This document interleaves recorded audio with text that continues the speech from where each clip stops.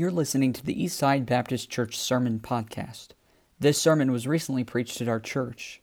We want to encourage you to visit our website at eastsidesf.com. Now, enjoy today's sermon.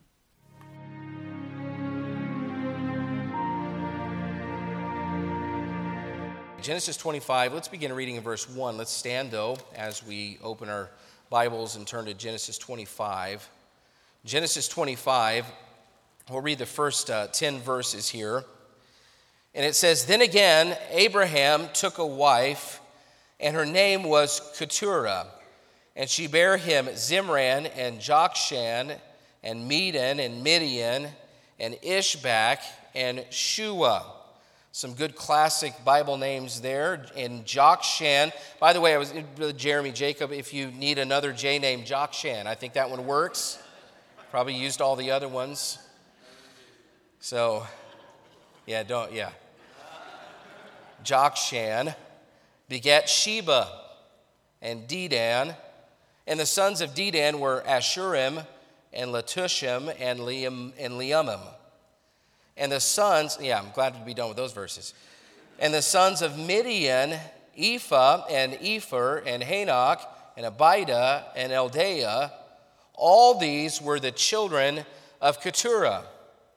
And Abraham gave all that he had unto Isaac. But unto the sons of the concubines which Abraham had, Abraham gave gifts and sent them away from Isaac his son, while he yet lived, eastward unto the east country. He had other descendants, but he had only one son of promise. And to that one son of promise was what he gave all that he had to. And when it says all that he had, it doesn't mean literally everything. All the most important parts of the inheritance. He gave, though, gifts to the other descendants, the other offspring he had. And it says he sent them away to the east. Look at verse 7. "And these are the days of the years of Abraham's life which he lived, 175 years." That's 175. "Then Abraham gave up the ghost and died in a good old age, an old man and full of years, and was gathered to his people. And his sons, Isaac and Ishmael, buried him in the cave of Machpelah, in the field of Ephron, the son of Zohar the Hittite, which is before Mamre." And if you'll notice, remember, that's the burial plot he bought to bury his wife Sarah in. He's buried in the same place. Verse 10, "The field which Abraham purchased of the sons of Heth, there was Abraham buried, and Sarah his wife." And you say, well, that does not sound very encouraging. But Abraham does a few things here that I think are important. Here's the thought I'd like to give you. I'm just going to give it to you up front, is that it's never too late to leave a mark. It's never too late to leave a mark. It's never too late to make a difference. Here's Abraham at 175 years old, and we think we're getting old. He's 175, and yet he's still passionately making sure the next generation is set up to advance the plans of God and receive the blessings of God. And here's what happens. We get to the point that we think, I'm done. So we pack it in. But as long as you're breathing, let me say this clearly, as long as you're breathing, you have a place in God's plan. You have a role to play. Don't let a failure or your age or your gifting or your personality limit what you allow God to do through you. It's never too late to leave your mark. Let's pray. Father, I thank you for the text. I pray that you'd help me to convey it clearly. And Lord, you know what's on my heart, what's on my mind, and you know what I need from you this morning. Greater than what I need, I know that I need. You know it. And I need you, Lord. I cannot do this without you. I need your help. We need your Holy Spirit to very, very clearly illuminate, to shine like a light on this truth. And that you could apply it then to our hearts, and that we would take seriously the message we hear this morning so that we can leave our marks on the next generation. Lord, we love you. Pray you bless the reading of your word in Jesus' name. Amen. Thank you. You may be seated. As I said yesterday, I went to my grandmother's funeral. And the service was in Abilene, Texas, and so I was already in Texas for another meeting, so I flew over to Dallas. My wife flew up here, got the kids. They all wanted to go, but they were close to her. They drove all the way down Thursday and Friday and picked me up in Dallas, and we went to the funeral.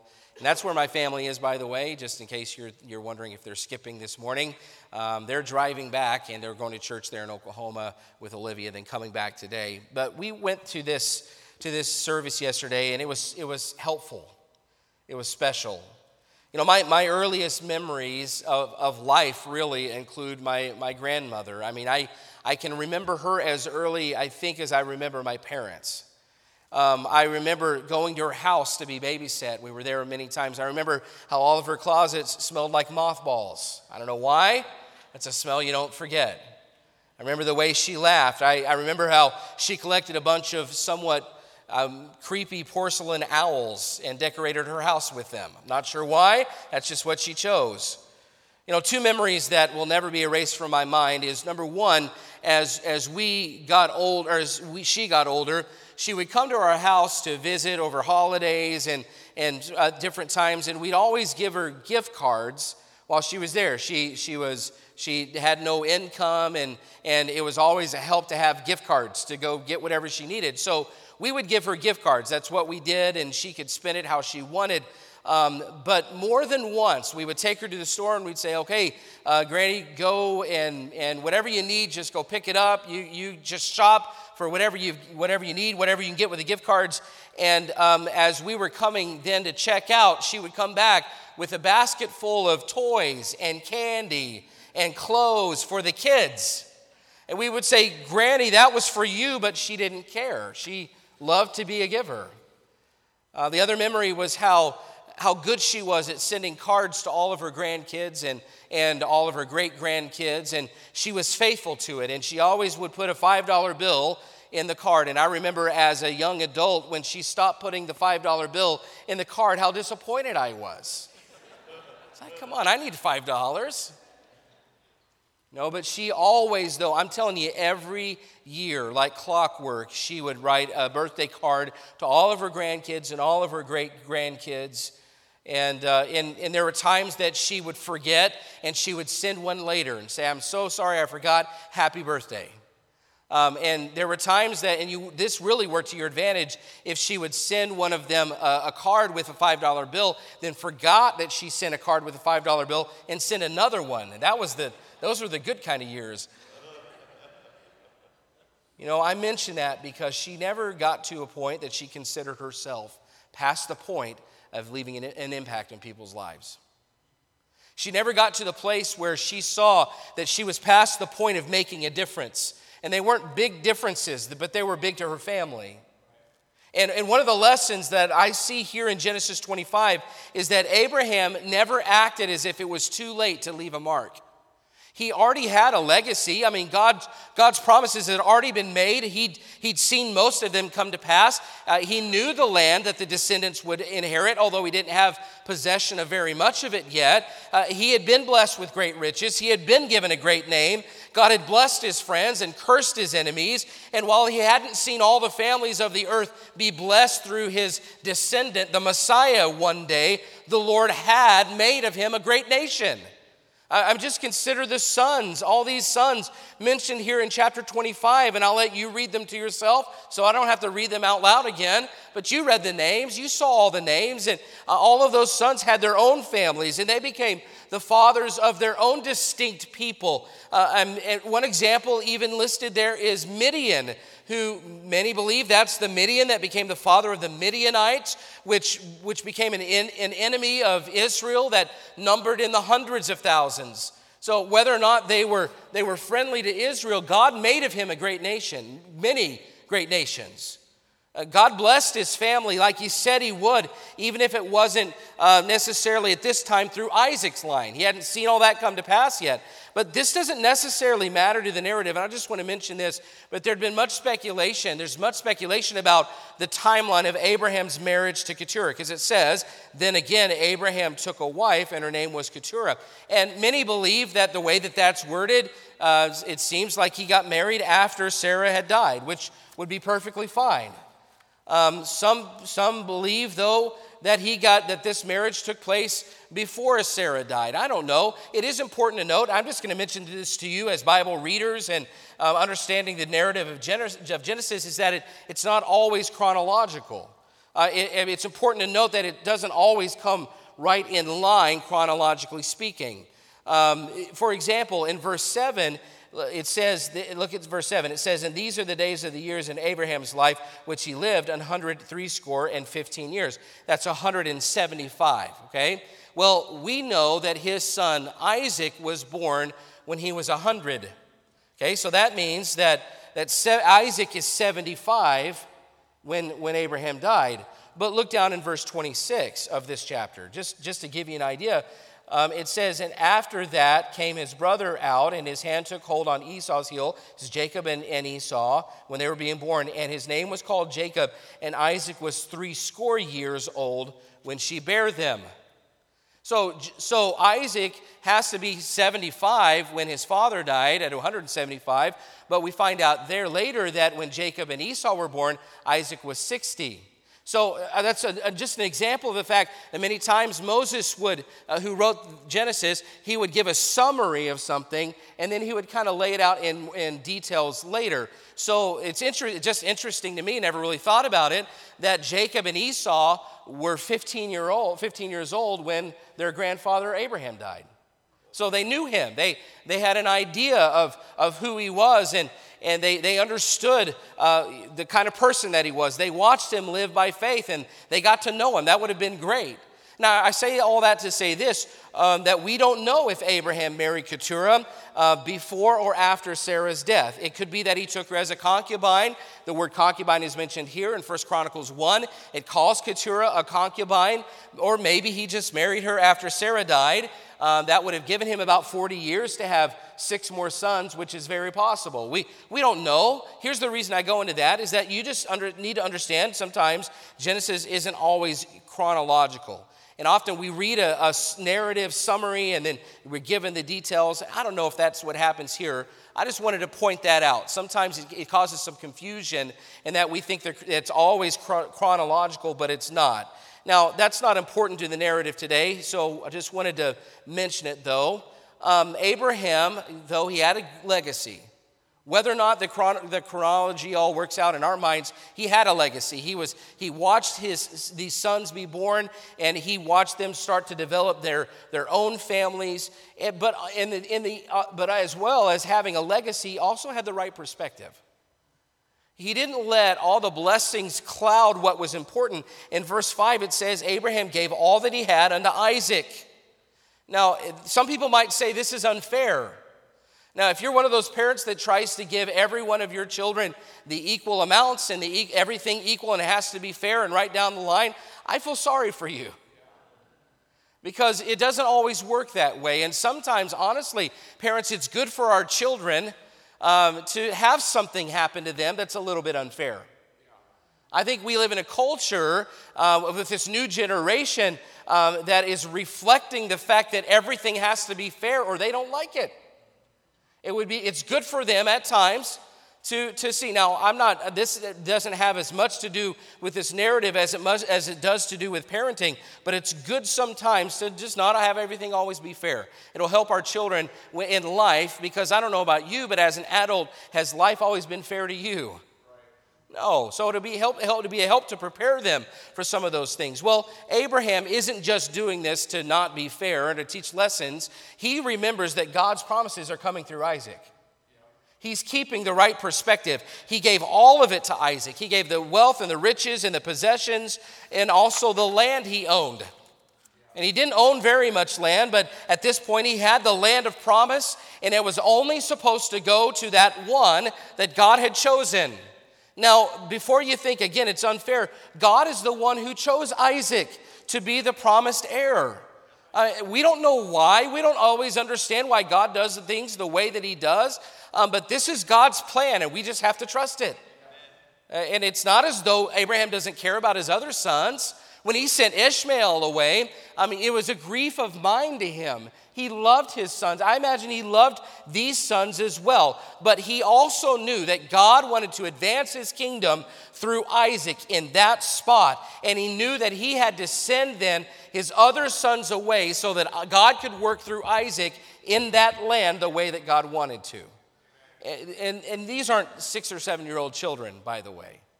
He's sending them, they're probably either older teenagers or young adults. They probably have their family, some family already with them. He's sending them away with some resources. But there will be times, as I mentioned a few weeks ago in a message, that you might have to let an Ishmael go so that God can keep working in your life.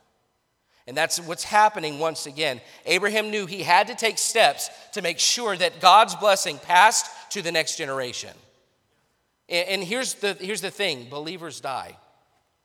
I mean, even Abraham, the one that God chose to start this whole program through and begin his plans through, even he dies. And the big idea here is if Abraham doesn't take steps to protect Isaac and to protect the blessings and to protect the land, then God's plan of blessing won't continue to the next generation as it's supposed to. Abraham knows I've got to take some steps to protect this because God's plan is that important to me. And listen, we have a responsibility to ensure that the next generation receives what they need in order to continue to be blessed by God. We have a responsibility to that. And we must first teach them the doctrines of the Bible. You know, they need to understand that salvation comes by faith alone through Jesus Christ.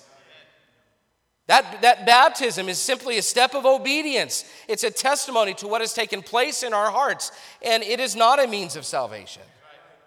They need to understand that God is real, and he has spoken to us through his word, and his perfect expression came in the person of Jesus Christ, his son, his only son. They need to know that the Bible can be trusted, and we believe the Bible is inspired and preserved and inerrant, and we have it for the English-speaking people right here in the King James Version of the Bible, and I'm thankful for that. There are plenty more doctrines and core things that we could teach them and that we believe, but listen, if we don't teach the next generation, what happens to our doctrine? What happens if we don't know it and we don't teach it? Abraham took steps to ensure God's plan to bless Isaac would continue, and he released the other influences that might prevent it from happening. Parents, adults, are we helping others have a clear path to blessing, or are we making it harder on them? You know, I mean, as a dad, I do think about this because I want my children to be part of God's plan, and I want my children to have God's blessings on their lives, but sometimes I wonder if I'm the hindrance. I wonder if things that I'm doing are not compelling them to follow Christ, and maybe the things I'm exposing them to or the influences that I have in our home, I want to make sure that I'm not doing something. Listen, if I don't have a personal, dynamic, active relationship with God, why should they want to believe what I believe? If it doesn't make a difference in my life, what difference do they think it's going to make in their life? Do we have habits that confuse them because we say we're committed to doctrine, but our lives don't reflect it in our words and attitudes and choices and entertainment? We tend to hurt their chances by not releasing the influences that might hinder God from working in their lives. Abraham kept the right perspective by recognizing what would hinder the next generation from receiving God's blessings. And so he said it's time to release these things. It's time to put separation between my son, who God wants to bless, and these other influences who might try to take the land that he's been promised. So here's another way that he kept the right perspective. He didn't allow his age to hinder him from taking those steps. I'm going to say that again. Abraham did not allow his age to hinder him from taking those steps. See, he knew it was important to help the next generation be in a position that God could bless, but he also didn't allow his age to affect his efforts in doing so. And he's an old man here. I'm not trying to be rude. I'm not trying to be trite about it. He's old. But he was still actively making sure that God's plan was being passed to the next generation. And so I just want to speak to the older generation this morning for a minute. And some mornings I wake up and I feel like I'm part of the older generation. Some people get to a certain age and they assume God's done using them. They assume that God no longer has a plan for them to impact the next generation. I mean, obviously, Abraham didn't think that way, but others do. I'm just asking you, how do you picture the twilight years of your life? The closing years. Do you see yourself, and this sounds pretty nice, do you see yourself rocking away on a porch with nothing to worry about? Retiring and living down south in the winter and enjoying travel and doing whatever you feel like? Doesn't sound too bad, does it? But too often we have a misconception of this time in our lives. See, many people work their whole lives to get to retirement only to find themselves looking for something else to focus on just after a few months of retirement. And many that reach retirement age say it's overrated. I've seen a bumper sticker that said, retired, no job, no work, no pressure, no money. Many people approach these years with a faulty idea, and they think, well, I deserve this, and they do. I mean, I'm not taking that away. But their thought process, I've earned the right to do what I choose. I've done my job. I've paid my dues. I can relax. And listen, yeah, you probably have paid your dues. But Matthew 6:33 applies to everyone. But seek ye first the kingdom of God and his righteousness, and all these things shall be added unto you. We have to be careful to assume that verse only applies to the young. No, it applies to everybody. Some say, well, in that age, they say, I will no longer have a purpose. I'm just too old and to be effective. And listen, you have to be careful to assume that you've outlived God's plans for your life. To say I'm too old to make a difference is like saying God doesn't know what he's doing. You might assume that you deserve to be free from responsibility or that God is done using you, but I want you to look at Abraham's example and let it tell you otherwise. He was fruitful in his old age by having sons and grandsons, but he was also still concerned about the kingdom of God and the plan of God, and that the next generation wasn't hindered by him, but he was helping them put in a position to be blessed by God. And before you think I'm not old, this doesn't apply to me. Well, let me get more specific. Abraham didn't allow his circumstances to affect his efforts for the Lord. See, I know plenty of young people that aren't producing for God. They don't have the excuse of being elderly, but I know plenty that aren't doing their part in making sure that others hear about God's plan and that others hear about God's blessings, and they use circumstances as excuses not to impact others for Christ. And your excuse may not be age, but maybe it's you say, I'm just so busy, I just don't have the time. And so you're saying that your life circumstances are more important than God's kingdom plans on earth? You're saying that a job or that project or those circumstances are just too big for you to leave a mark on others for God? I hope you're not saying that. Yet we do that on a daily basis. And other people might say, I don't have the right personality to leave a mark. No, there are no exemptions when it comes to living for God. And there are no personality clauses when it comes to giving the gospel or serving in a local church. Listen, God, if you're a member here at Eastside, and I hope that you are, and if you're not, come be a member and join and get involved and have a place to serve God. He brought you here for a reason. Every person in the body is here to contribute what only they can contribute. And for somebody to say, well, God can't use my personality is like saying that God put me here by mistake. He didn't. You have a place to serve and you have a place to contribute, and you have to view it differently, that just because your personality or your gifting isn't there, God has a place for you. You say, well, I don't have enough confidence. I don't have enough knowledge. Or I don't know what to say. How do I impact other people? No, listen, if Abraham is nearing 175 years old, if he could make a tough decision so that God's work could advance, we have no reason to allow our circumstances to keep us from leaving our marks. What life circumstances are you using right now that are hindering the legacy you're leaving for Christ? We all have the areas we fall back on as excuses, but there's nothing more important than God's plan and God's blessings.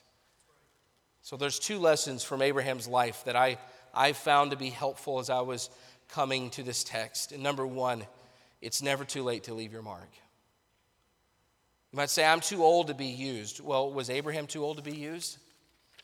Well, he was 175 when he died, so he obviously wasn't too old to be used.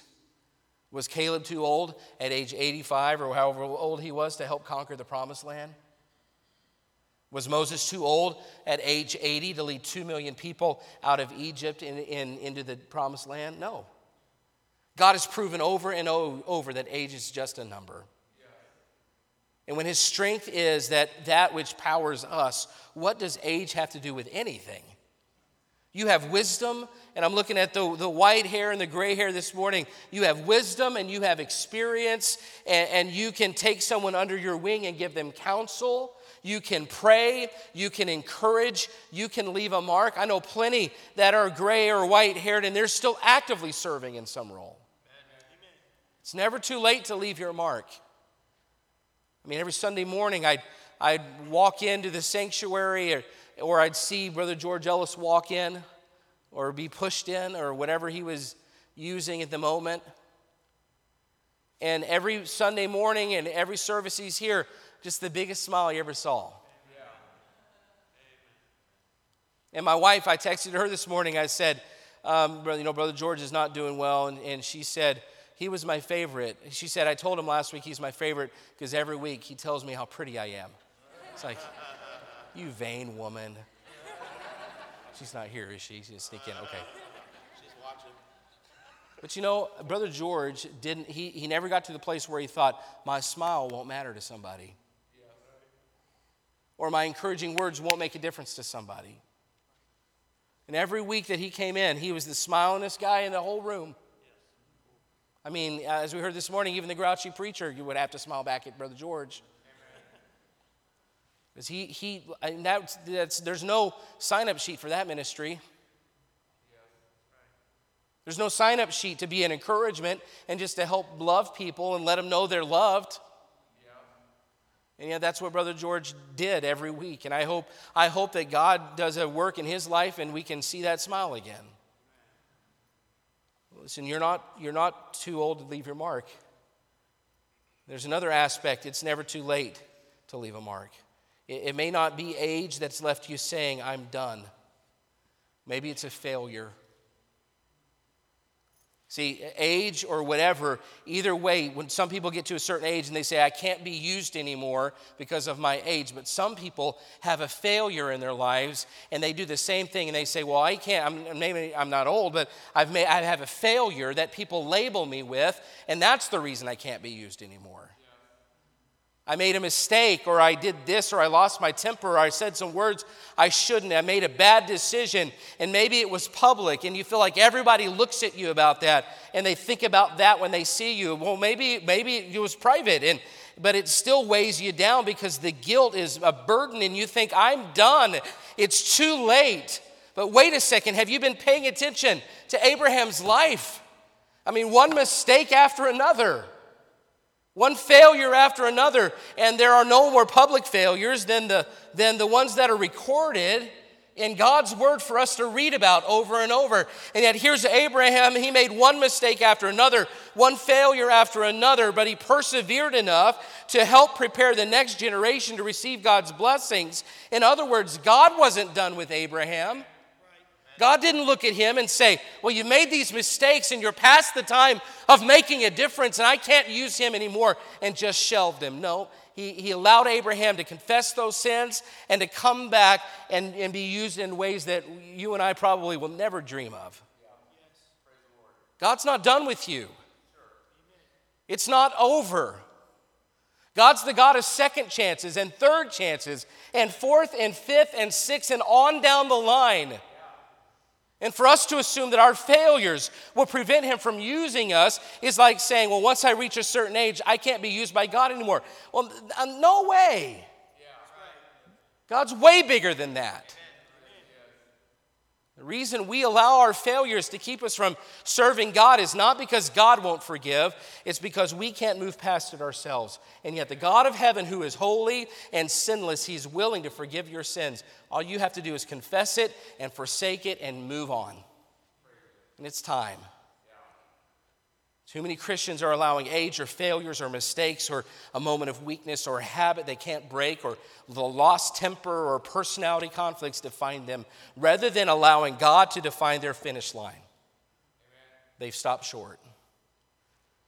Listen, God has a finish line for you, and it's not your job to decide where he puts it. Until it's over, you just keep serving. You persevere till you cross it. So it's never too late to make a difference. But second, it's never too soon to live your eulogy. I know that sounds weird, but it's never too soon to start living your eulogy. See, maybe you're a long way from old age. Well, instead of thinking it'll never come, live today like you want people to talk about you at your funeral. Amen. What kind of things do you want said at your eulogy? What kind of things do you want people to talk about? What kind of memories do you want people to have in their minds? Because as I sat there yesterday in my grandmother's funeral and I listened to all the things that were said of her, there was nothing said that had to be forced. And I've been to some funerals like that too, where you felt like they were just grasping for anything they could to have to say something positive. But I've been to plenty of funerals, plenty more funerals where it's like, I don't know what to leave out. There's so much good in this life, and we only have an hour or two or three, if we wanted to go on and on and on about all the things that this person did for, not just for the Lord, but for me, and for the people around them, and the encouragement they were, and the help, and the blessing, and listen, I just want you to imagine, here's the challenge, live today the things that you once said of you the day that you're buried. Let that drive you. Because many of us have plenty of good years ahead, but the way we live today will determine what is said of us at the end. In verse 8, it says, I love this verse, then Abraham gave up the ghost and died in a good old age, an old man and full of years. You know what that means? The whole summary is that he lived to the full. He left nothing undone. And too many Christians live each day leaving too much undone. You know, they wake up and they maybe want to do something for the Lord or do right that day or read their Bibles and pray and have a relationship with God, and yet they wake up a little bit late, so they skip that and they go to work, and they have an opportunity to be a testimony to somebody at work, but they get chicken out.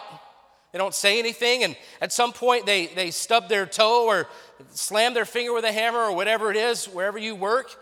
You do something to hurt yourself, and rather than, do something that a Christian would, you say a word you shouldn't. Yeah. And it's just one thing after another, and by the end of the day, you look back in your day and you say, I didn't do anything for the Lord today. Well, see, no, that's not what that's not the way he lived his life. And when it says he died of good, full of years, a good old age, an old man, he was saying he lived to the full. He didn't leave anything out.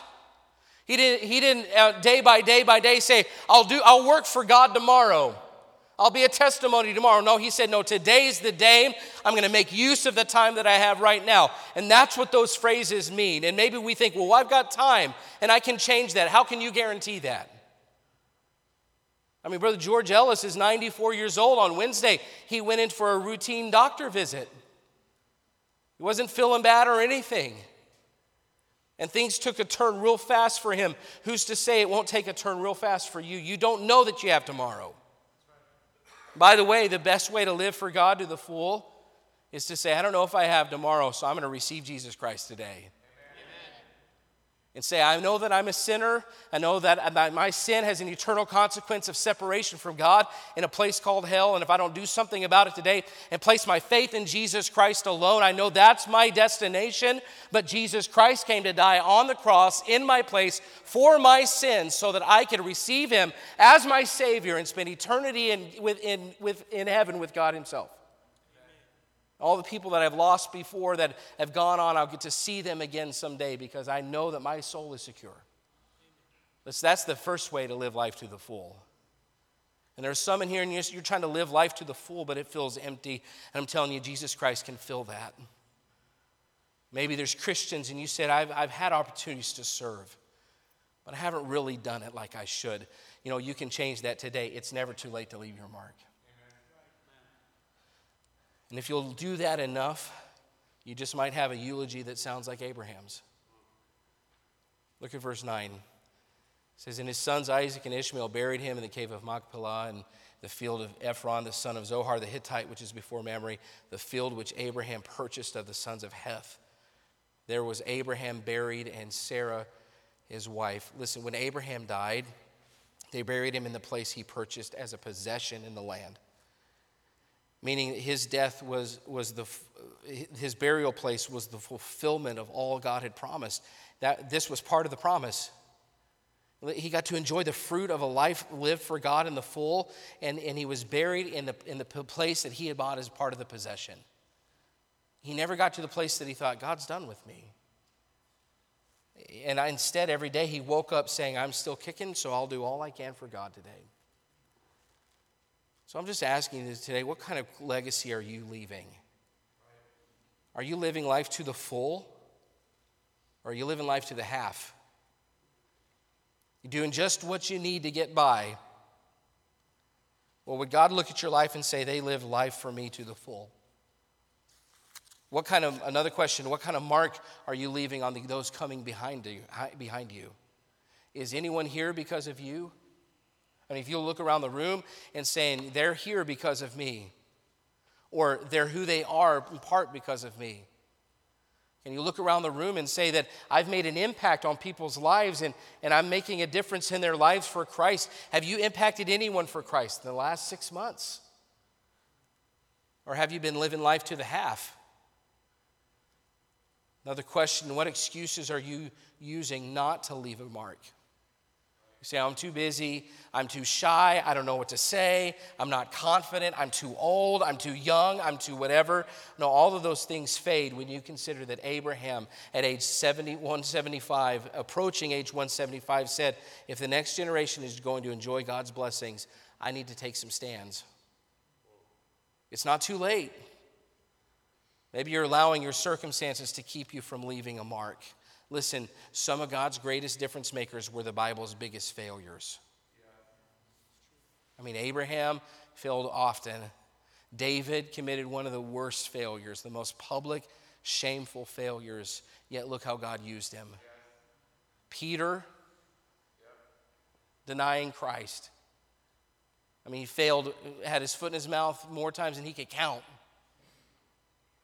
And at the end, he was the one preaching at Pentecost when thousands of souls were saved. The Apostle Paul, I mean, you talk about being labeled a failure. I mean, he was pursuing Christians to kill them. And yet God met him on the road to Damascus and changed his life, and he became the greatest missionary of all time. You know, don't assume God's done with you just because of your circumstances. Now, I forgot to bring it up with me.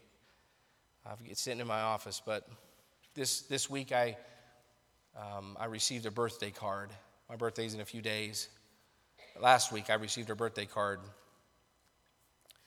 from someone very special, from my granny. See, after she died, my aunts collected all the birthday cards that she had already written out and sent them out. My daughter got one. She told me her birthday's not to the end of October. I got one in the mail and I opened it up, and you know, there were no profound words of wisdom, but that single act reminded me of who my grandmother was. Because I opened it and I just looked at it in her handwriting, said, "Love, Granny." That's it. And I didn't need to be anything else. But it was like a voice from the grave came back and spoke to me. And you say, "You're creepy, Pastor," but no, you know what I mean. Open this card. This is a baptism tract, by the way, because this is all I got. But I opened the card and I read it, and I just thought, after I'm gone, my life will still be read by other people. And my legacy will continue. Whether or not I think, well, I'm gone, so the legacy's over and my impact is done. It's not the way it works. After you're gone, people will remember your life. And they'll either remember it because of the way that you lived for self, and that you did all you could just to kind of earn your things and get your way and live your life, or they will remember it because you made an impact in their lives for Jesus Christ. So after you're gone, your eulogy, not just at the service, but I mean your life. If it was a card and people were going to open it after you're gone, what would they say mattered to you the most? It's a good way for us to operate. Because I'm telling you, if people open a card from Jason Jett after he dies, I want to say he made a difference in my life for Jesus Christ. And of all the other things that could be said of me, it doesn't really matter. I just want, like Abraham, I want to make a difference in people's lives for Christ, because in the end, that's what matters the most. Here's Abraham, almost 175, and he's not thinking, I'm too old to be used. He's thinking, no, it's never too late to leave your mark. And it's never too late for you to make a difference in somebody's life. And you're going to leave a mark. It'll either be for good or bad. And I hope that you can say at the end of your life, if someone opens a letter from you, that they read about your life, that you made a difference for Jesus Christ. It's time for us to pursue a legacy for the Lord that's so compelling to the next generation that they can't ignore it. And rather than making it something they could take or leave, let's be so passionate about the Lord and His work that they are compelled to follow in our footsteps. It's never too late to leave your mark. What kind of mark are you leaving in your world, in your circle? What kind of mark will you leave for the next generation? Good questions for all of us to be asking. Let's stand. Every head bowed, every eye closed.